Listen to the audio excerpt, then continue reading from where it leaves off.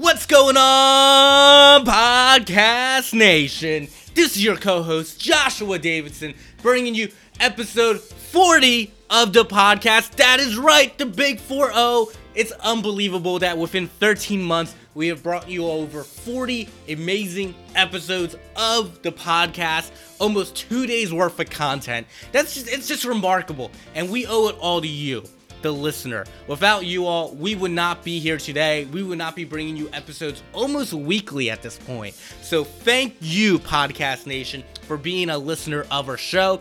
And as well, a special thank you to all of our amazing 40 plus guests that we've had on the podcast to date, with this week being no exception, as we're joined by the talented, the motivating, the ambitious, and honestly one of the most well-rounded, well-liked individuals I think I've ever talked to before, Mr. Brett Hagler of the News Story Charity. And if you're not motivated by the end of this episode, if you're not wanting to get off your ass and do something big after this episode, it probably means you weren't paying attention, because Brett's story about News Story Charity will motivate you, will inspire you. It's one of the best stories we have had to date, and Brett Hagler is not only talking about his nonprofit and about what News Story Charity is doing, which, by the way, it's just amazing the amount of things and the amount of impact they are making for families and those that need it the most. But Brett also goes into how he's disrupting the nonprofit field, about how he's coming in with the Silicon Valley mindset to go and kick ass compared to where most nonprofits lack in transparency, in operations, in adopting the digital era that we now live in. So this episode has full of technique, full of ambition. It doesn't matter if you're an entrepreneur, a nonprofit, an investor, whatever you might be, this episode is going to give you takeaways that you can adopt to your own lives, and you're going to love it. Last but not least, because we know so many of you will be motivated by the story about News Story, which I am waiting until after this intro is done and we go into it, because we'll go into a story about not only starting it, but going into Y Combinator as a nonprofit and everything in between. But if you're motivated to donate or to volunteer or to do something, I've included on the show notes for you everything you need about the News Story Charity. So without further ado, episode 40 of the podcast, here we go.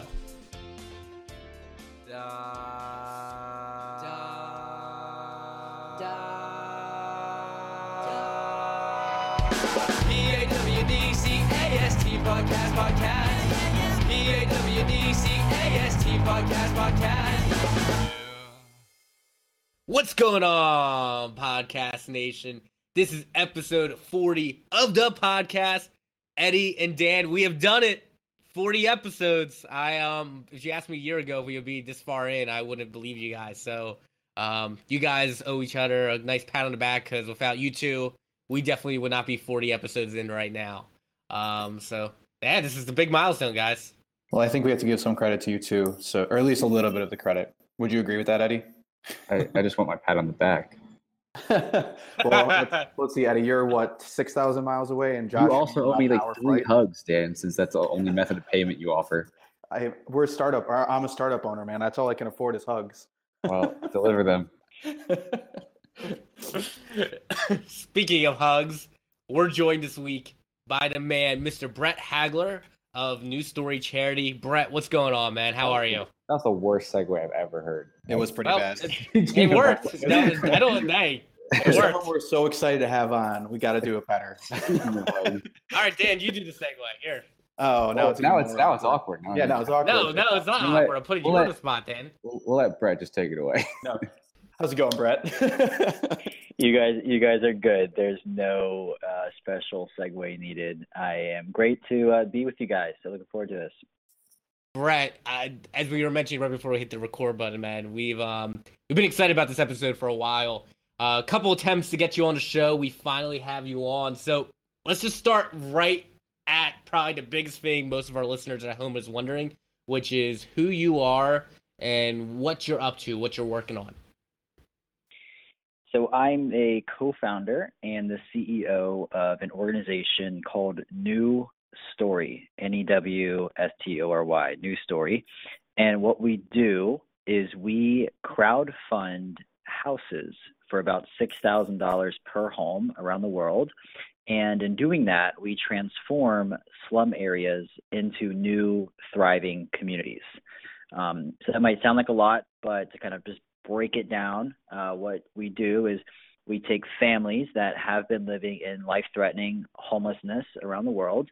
We put their stories transparently on a platform that we built, and then anyone from around the world can come onto our website and they can meet these families and they can give directly to these families to help build them a new home for only about $6,000. Once you make a donation, 100% of that donation goes towards building the new home.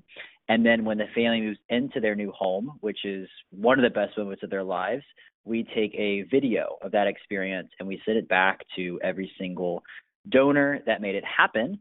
And the last thing from a very high level is that we don't do like one-off houses. We create entire villages and communities. So you could just kind of picture in your head, hey, there's a piece of land, and New Story secures the land and then puts about 200 to 300 homes there. And then we use partners for a school, for solar power, for clean water, for other micro businesses, where the end product is this new community. So that's really what we do. And we're about 2.5 years in. We went through a program called Y Combinator, which some of your listeners might be familiar with. We're based in Silicon Valley, and we've really approached running a nonprofit differently than how at least I saw most nonprofits being operated. So that's a very high level, and I will stop there and let you ask the better questions. If I'm not mistaken, were you guys the first nonprofit to go through YC? We're not the first. We were one of the first. I don't know exactly, but we were not the first. We were, I think, like one of the first 10, though, for sure. And I think, maybe at a high level, I'll be honest, I myself am not super familiar with the nonprofit. Could you give us maybe kind of a layman's idea of what it means to kind of run how your nonprofit runs versus like what the rest of the world looks like? Yeah. So, I mean, I'll give the quick background. I know we're going to probably get into my story anyway. So I'll kind of give a background of like why I started New Story. The short version, and then we can dive deeper later, but the short version is that I never thought I'd start a charity. I actually had a for-profit startup before this. Life change happened to me through a revived faith. I took a trip down to Haiti a couple years after the 2010 earthquake. And what I saw just kind of wrecked my heart. It was insane, of all these people and these kids that were living in all these tents that were given to them after thousands upon thousands of homes were destroyed because of the earthquake. And the tents are only supposed to last for a couple months. Turns out when I went, it had been almost 4 years and they were still in the tents. And as of today, it's been a little over 8 years and they're still in the tents. So I saw this issue. It just like broke my heart that these kids had to like be born into this environment. But that was issue number one. Issue number two was I was very frustrated with what I saw as like the giving model of philanthropy at the time, where people gave money, let's just say to Haiti. And from my perspective, you couldn't really tell where the money was going, what percent was actually going, exactly what was being spent, what are the line items that were being spent, and what were the true end results of that donation. And so I looked around to try to find an organization that I could really champion, and could be proud of, and could tell my network about, and could like really resonate with who I was, which was I came from a startup background. I was in San Francisco. I was used to brands, behaving a certain way, especially the ones that I really respected. And then when I went and looked at the nonprofits, I just didn't see that. I couldn't find what I was really hoping for or wanting. And so I said, okay, what would it look like to create an organization that I think I would really want to be a part of and my network would want to be a part of? And so the first, kind of business plan, which is 4 words, it was to make something people want. And we went through all the pain points and frustrations that that at least we saw from a donor giving experience, the whole end-to-end process. And then we worked backwards and kind of designed a new step-by-step giving experience to create a more transparent and a more trustworthy experience for the donors, and that we could show donors exactly who they helped, where 100% of their money went, and the end result of the impact that they made. So I always say that, we really exist to solve two problems. The first one is obvious, which is life-threatening homelessness. And the second one is basically at least how we see it, the status quo of the nonprofit sector at large. It's remarkable to me how you literally startupified the nonprofit space pretty much, but in the best way possible. And I definitely want to dive deeper into that, but in a moment, I want to go more into about how $6,000 translates to a whole new home, and basically what was the process like of identifying, hey, here's how much it's going to take to do this, here's how we're going to do it, and most importantly to me, just so I understand what went into this, the scalability aspect of it, because it's one thing just to do it for one home, but doing it at scale, I have to imagine, is definitely organized chaos and a lot of different mythologies and practices going into that. My gut's telling me that $6,000 was not the original starting point of New Story. Would that be correct? It actually was. Really? Yeah. $6,000, and you guys, you got to think like it's all about perspective. And the place that we were founded in, which is Haiti, is the poorest country on this hemisphere by far. And so $6,000 may seem like you can't build anything for that, but you actually can because we work with all local labor that we get, and we hire all local materials. So that's great for stimulating the economy. And we build basic but very durable and resilient home products. So the homes are about 500 square feet, a little less. They have 3 rooms inside. The kind of best test that we had was there was a Category 4 hurricane that hit Haiti in October of 2016 called Hurricane Matthew. And every single one of our homes, or we had about 275 homes built at the time, they all withstood that hurricane. So very durable.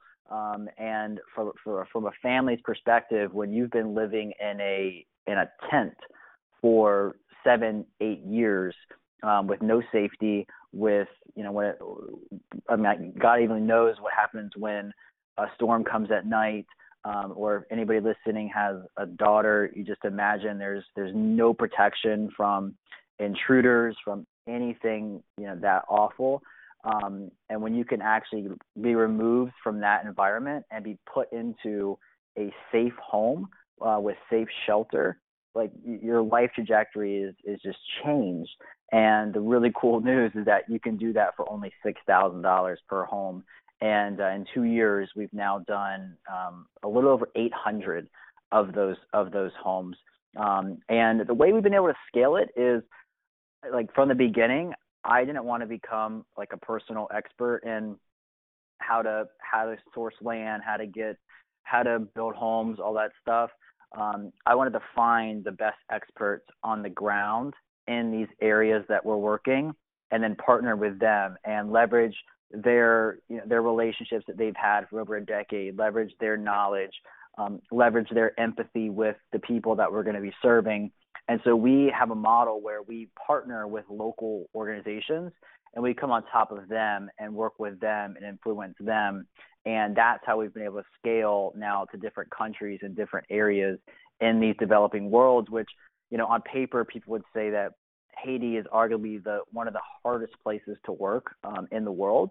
And we've been able to have a lot of success there in our first 2 years. And I think it just really has to do with the strategic partnerships we've chosen. So walk through the first home you guys ever did. I'd love to hear the story about that. Yeah, great question. So New Story actually started with the concept that I had was to really just try to fund one house and see where it went. As I mentioned in the beginning, I never thought that I'd start a charity. It just wasn't my background. I just never saw myself doing a charity. And when I had the idea for basically a better experience than what I saw was going on in the nonprofit space, I kind of just worked backwards and said, this is what it would look like if I had to design an ideal experience. And then we pretty much just like threw some things together and faked what it would really look like, and made a MVP, and we shipped it, and we crowdfunded our first house for about $6,000, and then we funded a couple after that. But when I went down there to give the keys to this woman, she's a widow. Her name's Nancy. I think she's about 62 years old. It was undoubtedly one of the best moments of her life, especially within the last decade. And that I became obsessed with that feeling of giving and being able to just change somebody's life like that. Just became intoxicating. And I didn't grow up doing this stuff. I actually had a totally different kind of lifestyle before this. I lived off of what I used to call the 3 Gs, which was girls, gold, and glory. And that was really all that I cared about. And when I was able to go down and give the keys to that first house, that experience and what I felt was just 100 times better than any of that other stuff that I cared about pursuing so hard. So was that like original idea or concept for the nonprofit? Was that really what decided? What was the decision-making factor in like, we're going to do a nonprofit as opposed to doing a for-profit that's focused on giving back? Did you guys weigh those options? Did you think about those questions? Was it always nonprofit in your mind? I have like this big, think this through and really figure out what's the best way to do it. I just kind of went off of momentum and what I thought was the best and the quickest way to make an impact, and just really trying to fill a need that I saw and a void that I saw. And I just knew that people were like suffering now, and like they needed help now. And if I was going to sit around and try to wait a couple years to change government policy in Haiti and all that stuff, that just didn't really appeal to me. I'm too much of like a doer and want to do it now. And it depends on the problem that you're trying to solve. Like, I'm all for-profit ventures with a social cause, like absolutely. But the one we're solving, to us, it makes more sense to solve it as a nonprofit, because we looked at really both options and said, how can we make the most impact in the next couple of years?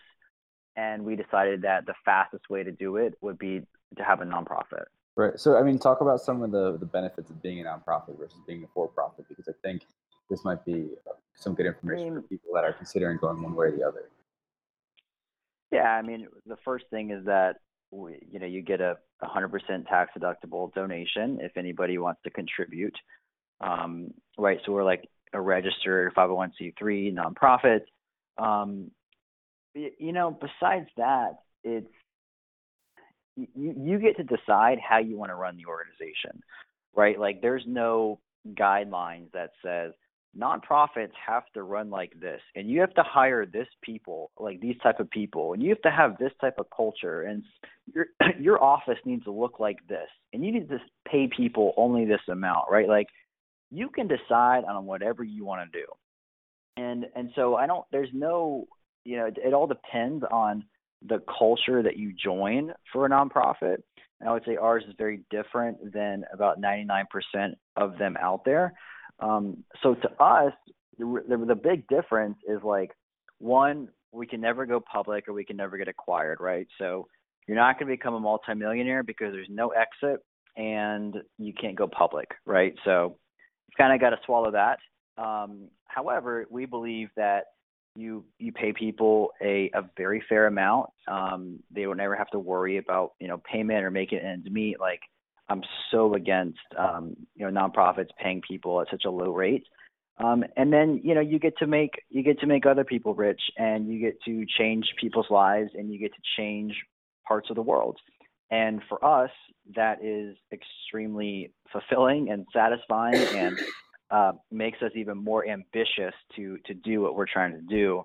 So yeah, those would be the biggest differences off the top of my head. Is that as a donor, it's, you get 100% tax deductible donation.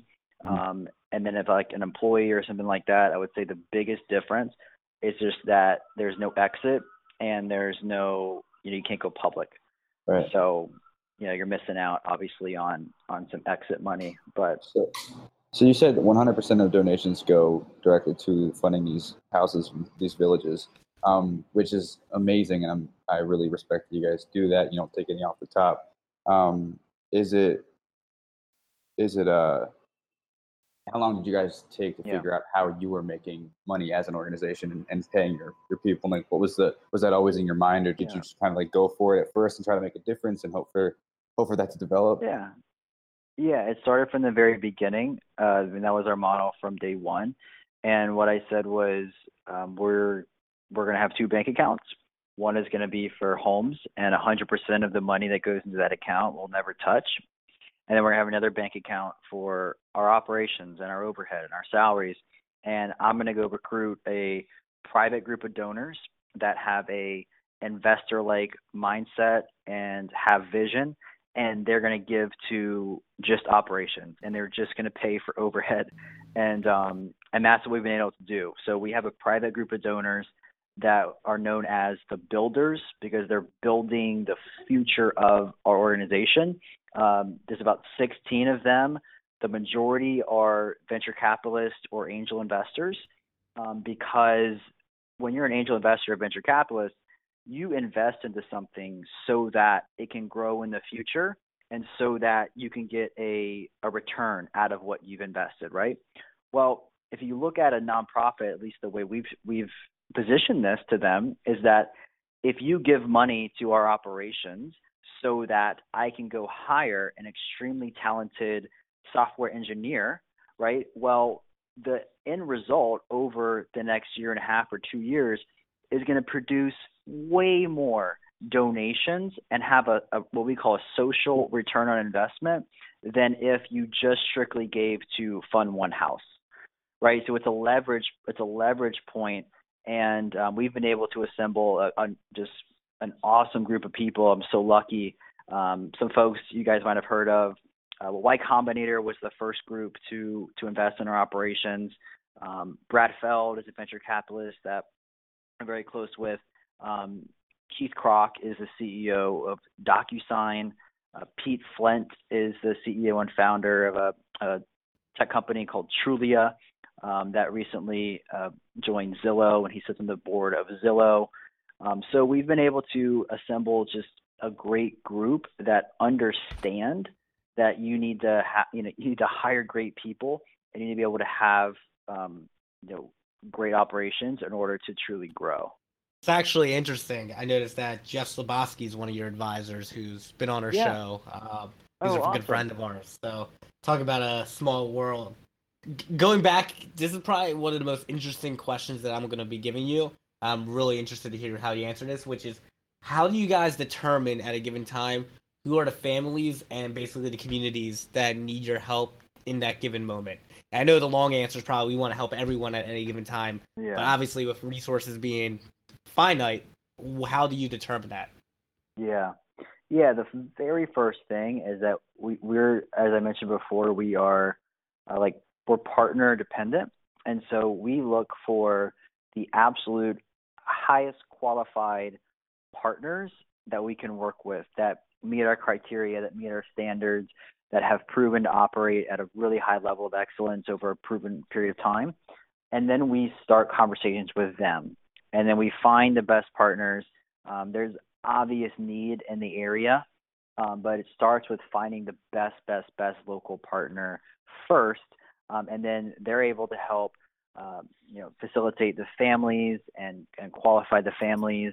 And then we eventually actually get to a point where in most places we do a lottery for families. It's actually been proven over time to be what they believe is the fairest way to do it, what we believe is the fairest way to do it, and it's worked. So we'll do a lottery. We'll come up with X amount of names on the list, and then we will fund them in order as quickly as we possibly can. And we have an end goal with our communities. You could think of it like a project. Like we'll come into a place and say, all right, we're going to do 200 homes here. So it's going to be 200 families, which is about 1,000 people. And that's enough. That's the amount of land that we're going to secure. And then we're going to build a village there. And then after that, we go to we do have a whole process of staying there and following up and measurement, evaluation, all that stuff, what I'll get into later. But then we start on a new project, a funding project. So it's there's clear end goals for each project, and we're very transparent with the families up front.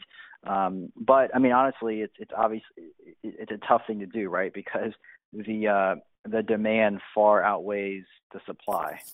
How many, actually, first I should say, so if anyone hasn't checked out newstorycharity.org, it's accurate to say that it works like a Kickstarter in a lot of ways, right? Where the money is raised at. Yep. So I think two really big questions. One's probably a lot easier than the other, was how many projects are running or how many campaigns are running right now? And then even more importantly is how are the funds getting raised? What's that look like? Is it a marketing effort? There's a PR? How does that all kind of come together to kind of follow this story? Yeah, I mean, so we have a couple ways to do it.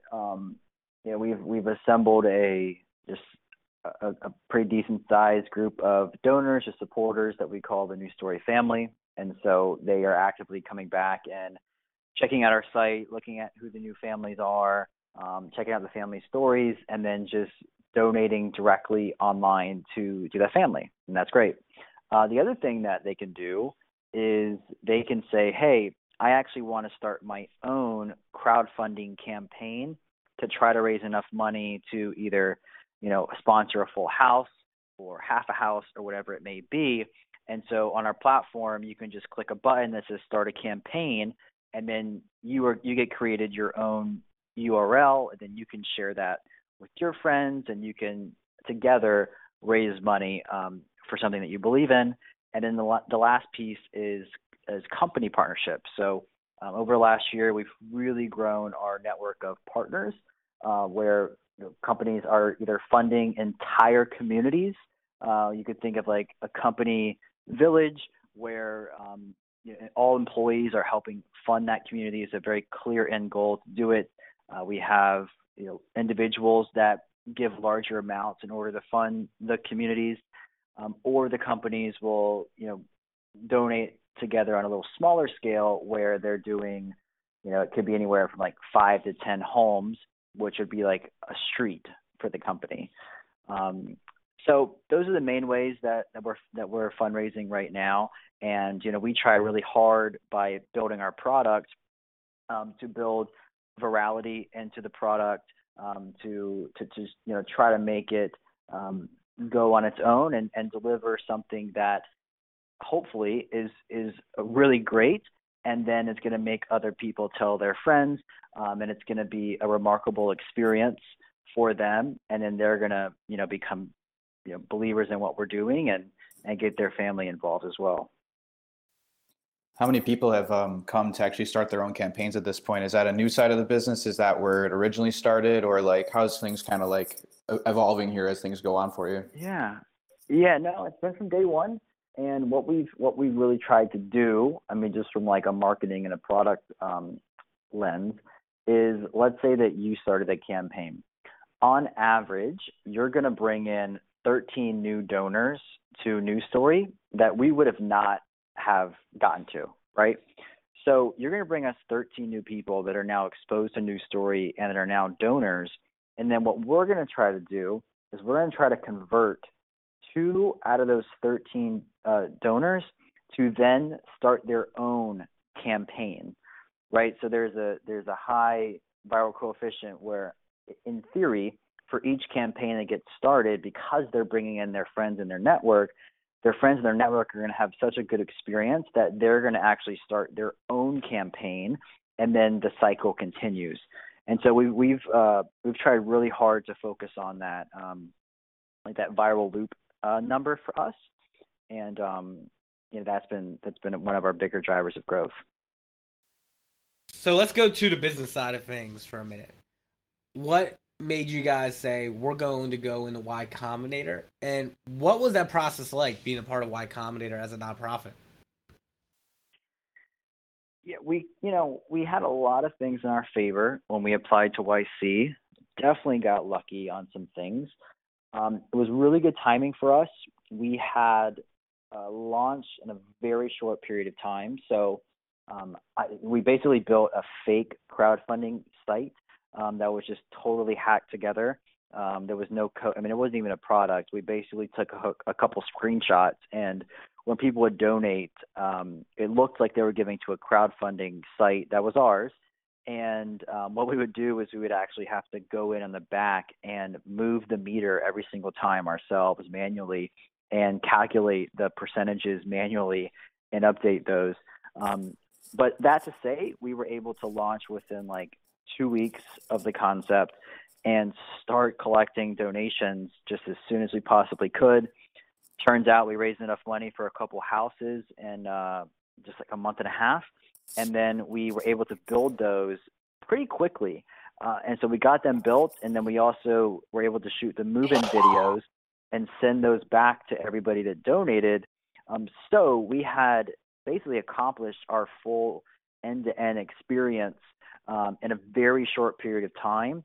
And all that to say, Y Combinator, to me, it seems like one of the traits they really value is your ability to get a lot of things done in a short period of time. And we, for whatever reason, were able to do that. So that was one of the reasons. And then that we thought we had a really good chance of getting in. And then we just hustled like crazy in order to apply and do the interviews and all that stuff. I mean, we just took a absolute full swing at Y Combinator. We really only wanted to apply to what we thought was the top accelerator at the time.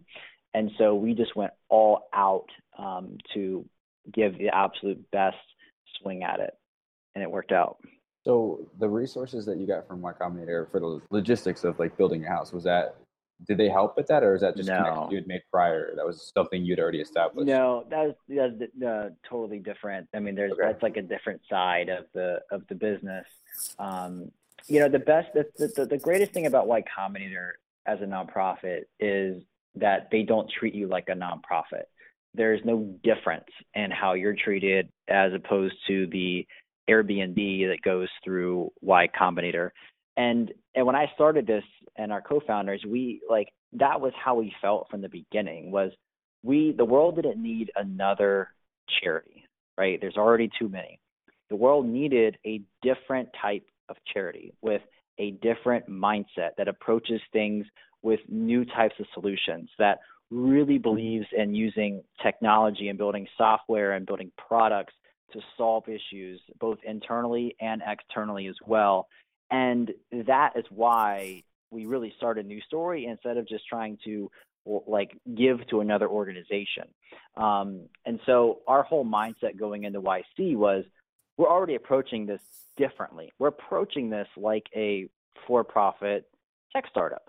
And then going through Y Combinator, it just felt like home because, all the expectations, the terminology, how we approach things, like everything is just the same.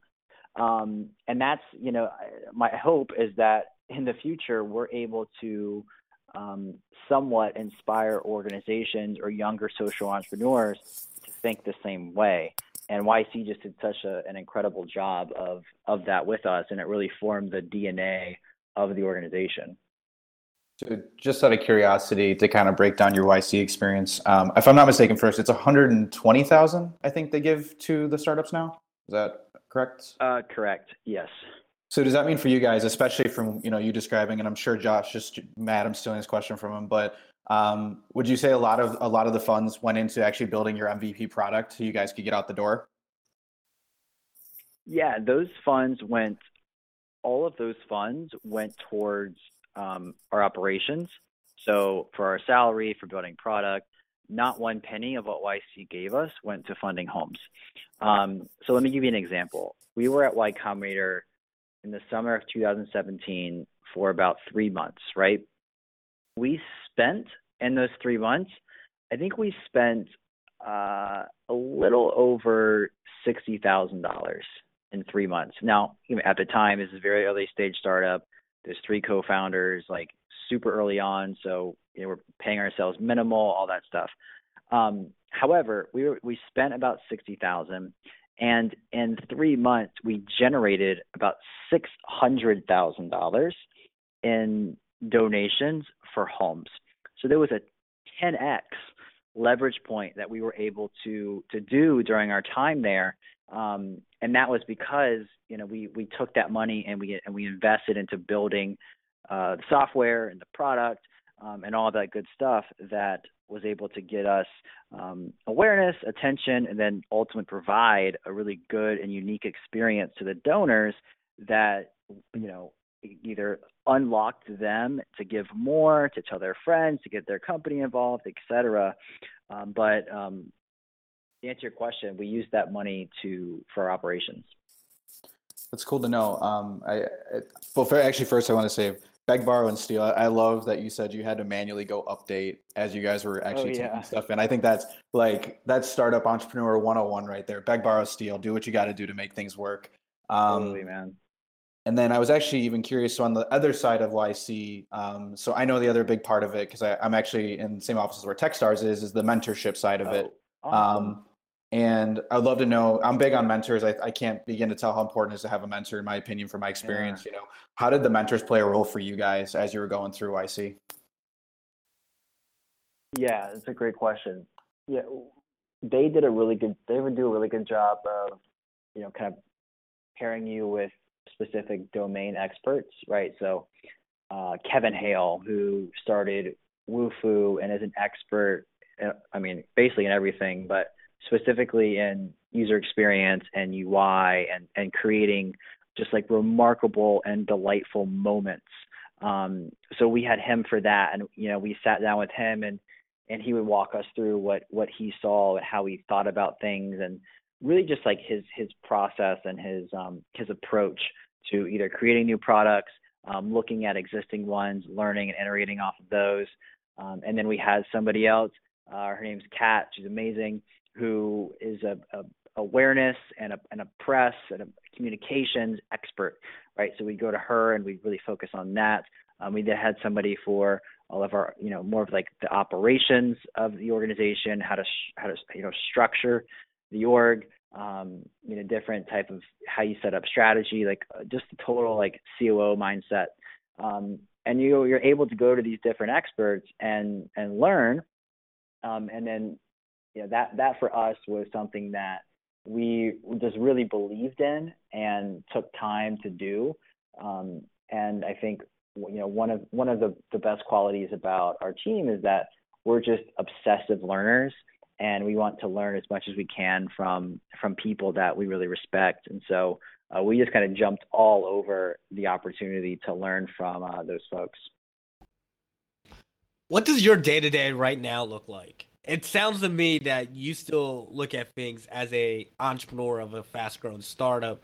So I'm curious to hear what your daily agenda, which I'm sure changes often, but maybe the most average days would look like for you from the time you wake up to the time you go to bed. Yeah, absolutely. I mean, it starts with really the vision of the organization, and then going out and being the person externally that is communicating that vision, that is selling that vision either to a partner or a new donor or to the press or for a speaking engagement. So it really starts with like helping set the vision and then communicating the vision as well to the right partners that we need to have part of the news story. The second piece is just culture and making sure that the team is running on as fast as we need to be running, that we're hitting all of our priorities, and we're very structured in how we set up our priorities, and they ladder up to the quarterly and the monthly and the annual, and we have a 5-year, all that stuff. So just making sure we're on track with those things and then iterating as we go. And yeah, those are the two main things right now, and we're hiring more. So definitely spend a lot of time hiring and looking at the right people that we want to bring in to our culture. So Are yeah, are you guys only in Haiti right now? no, we're in Haiti, El Salvador, Bolivia, and soon to be in Mexico. Okay, interesting. So are you seeing like the average price of the homes around the same for those markets, or is it fluctuating? Like, does it vary a lot? And did you have any issues getting into new markets that you didn't have getting into like Haiti initially? Yeah, they range from about $5,500 to like $6,800. So pretty much the same, give or take a few $100. Um, Is that like a so yeah, really that important? Is that a really important part of your brand and your yeah. marketability, or do you think if it had to be more expensive, you guys would have no problem getting those donations still and building those homes? No, we don't want them to be any more expensive than about $7,000. Um, the reason for that is we're optimizing for scale and how many people we can impact in a short period of time, and how fast can the homes be built.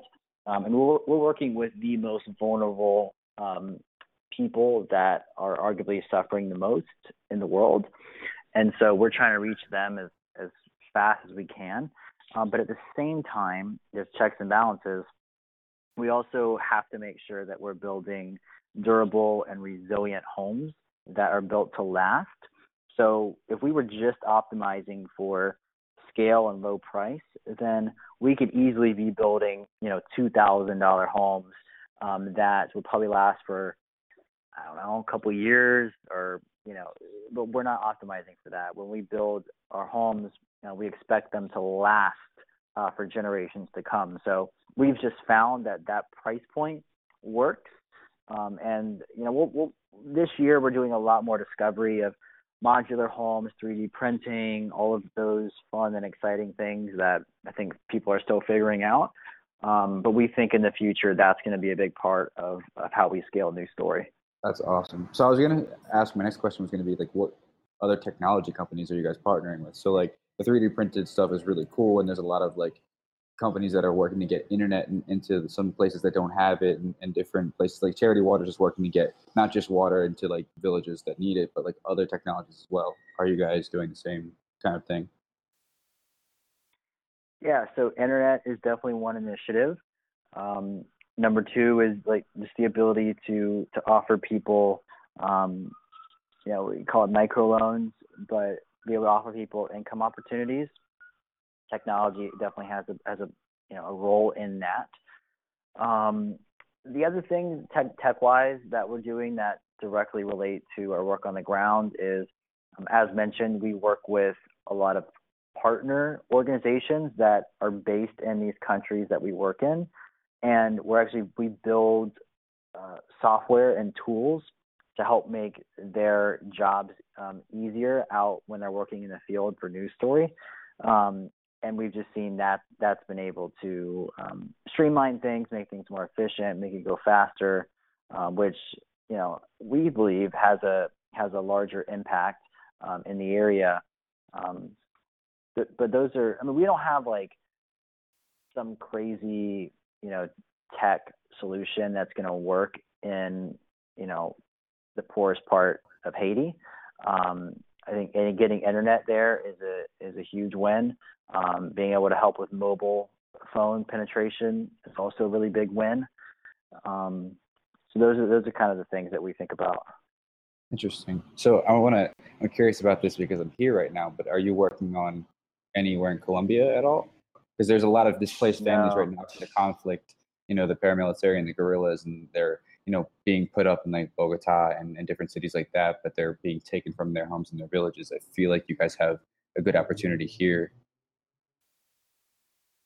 Yeah, absolutely, it's needed, but it's just not on our, roadmap right now.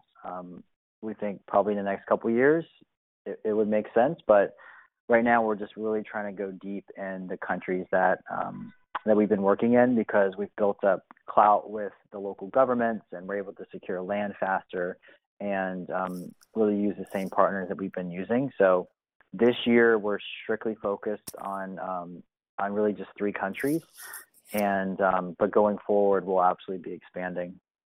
I think that makes sense, right? Because, I was actually going to, kind of transitions there from, you said it's more than just a home. You're trying to build a community. And obviously you want to execute on one thing, take it to the finish line. So what does it look like, in terms of building a community? I assume you guys, I don't know if it's one house at a time, 2 houses at a time, but, how does it become a bigger picture as a community? Totally. So our thesis is that a community has to be the foundation of a community. You have to have land first, right? You've got to have a safe and secure land, and then you've got to have people in safe homes. So we really take care of those to start, and then we work with urban design planners. We work with a great group out of Berkeley in California, and then we work with the actual beneficiaries to help design what would this community look like, and where are things placed, and what do they need.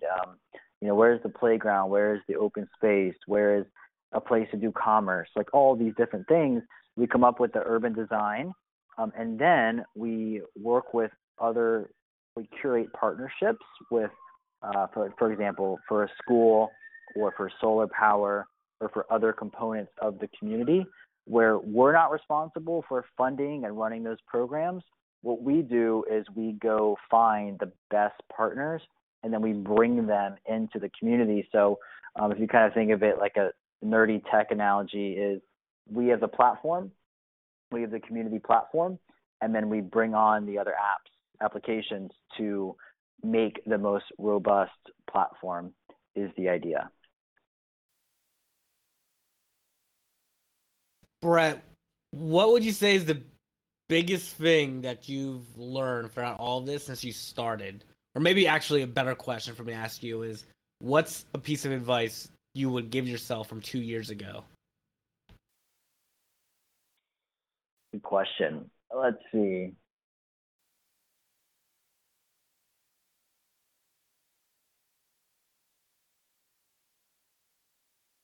I think that you've got to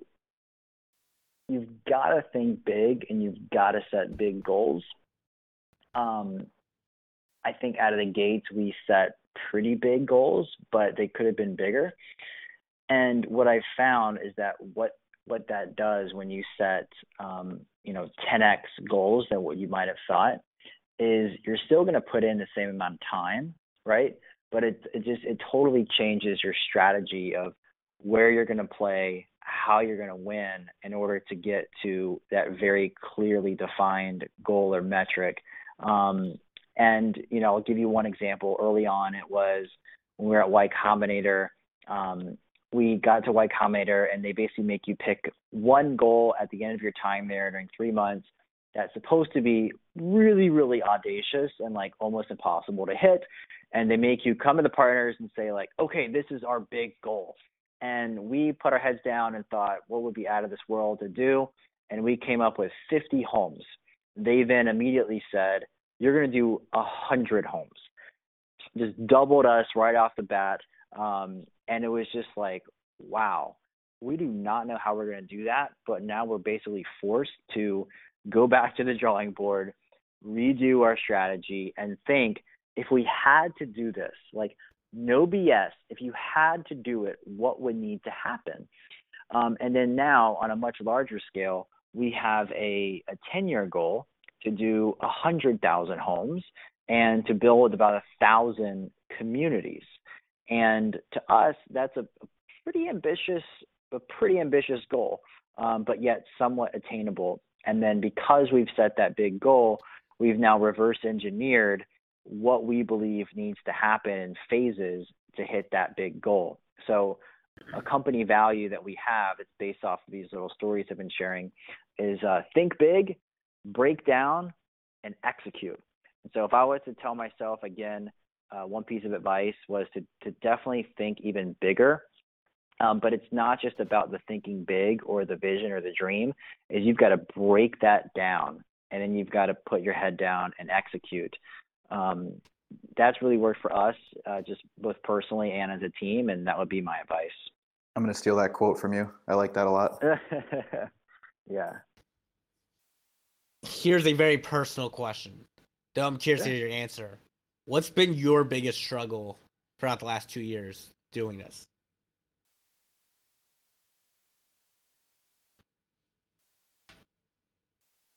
Yeah, I mean, people ask the question, what keeps you up at night? And I don't really worry that much about how we're gonna hit,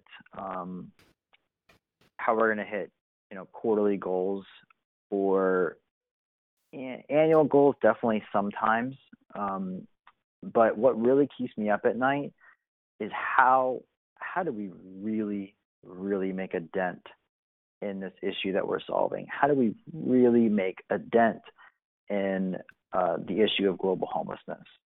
And that's a big problem. And there's nowhere close to somewhat of an easy or clear answer. So, we have a couple hypotheses of how we can do that. We do not believe that it needs to happen by New Story alone. We think it takes an ecosystem of partners.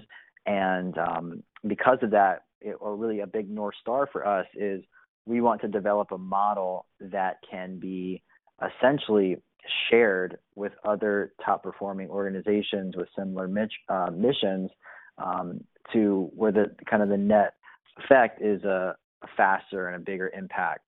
So, I struggle sometimes with, man, we're doing good now and this is cool and this is great, but how do we 100x what we're doing? And it's a little frustrating because you don't get clear answers as to how to do that, right? Like for you guys, like, hey, I'm just totally making up numbers. You guys have 10,000 customers or users, right? Cool. How do you get to 1 million? Those are things that keep me up and I think about. It's a great answer. It's it's interesting for you to give this answer because, again, the similarities of you running this as a startup, as a company, as a CEO mindset, it's the same type of response you'll get from a lot of the entrepreneurs we have on the show, also running huge companies and scaling companies, are asking themselves the same mindset, which I think attributes a lot to why New Story has grown to this point, because of the way you're looking at it from a whole new angle. That to us, we're passionate about that approach. Yeah. Oh, thanks, man. Appreciate that. I'm not gonna lie. That was actually I was curious to see how you answered, and the comparison of like how do you get from 1,000 customers to 1 million customers. I don't think you could have said that analogy any better. That's really well said. Yeah, I mean it's hard, right? And those are things that they're so complex. There's not a lot of clarity around it. But I think the entrepreneurs that do have that aspired vision, I just think it keeps them up at night, and then over time they figure out how to do it. So 2 more questions for you, and we'll wrap this up. Yeah. Probably the biggest question I'm going to ask you on a personal level, but again, just interested to hear your response and see where it correlates to a previous guest and where it differentiates. Okay. What would you say is your purpose? Yeah, I mean, ultimately, I want to use, from my opinion, basically the lottery that I've been given, which is where I've been born, my talent, my just God-given ability. I want to use what I've been given and work at it at just, if not more, with an ambition that a for-profit CEO would have, in order to make as much impact as possible on people's lives. And I think that from what I found, I get so fired up because of the actual tangible difference that you can make on other people's lives. And, when I look back at when I'm 90 years old, I want to be able to look back and say, dude, it's not going to matter how much money I've made or how many trips I went on. Like, don't get me wrong. I enjoy fun and cool things. And I partake in a lot of fun experiences like that. But when it really comes down at the end of the day, I want to look back and be like just so damn proud of how I used what I had been given, because I felt very lucky at what I had been given, how I used that to directly impact other people's lives around the world. And I just think it's a huge like mind shift from how I used to think, which was, you know, it was like a very selfish ambition, and just how can I get more for me so that I could then feel X and then get to the next level and feel X and blah, blah, blah, blah. And, you know, spoiler alert, that's never fulfilling, right? And now it's what I call selfless ambition, where you're still using all the talent you've been given, all the ambition, if not more ambition, to directly change people's lives. And that's what I've been called to do, just really through my faith, and then through what I've been able to see and the feeling from that, especially compared to the lifestyle that I used to live. How can our listeners learn more about New Story, yourself, and perhaps most importantly, donate and contribute to what you guys are doing? Yeah, the first thing to do would be definitely go to our website, and you can click around on there. The URL is newstorycharity.org, or if you just go to Google, just type in New Story, and we'll pop up. The second thing is that I'm pretty active on Twitter, so my handle is at Brett Hagler, BrettHagler. And then easy to get in touch with if you ever have any questions or ideas, or you want to get your company involved to start a campaign. You can just reach out to us. We get back to folks really quickly, and happy to take any suggestions or ideas, and then also, of course, provide ways if you want to get involved. So, yeah, thank you guys all for your time and for listening, and for hosting this podcast. Thank you, man. This was hands down one of the most motivational / inspiring episodes to date. So we appreciate you making the time to join us and share your story for our listeners.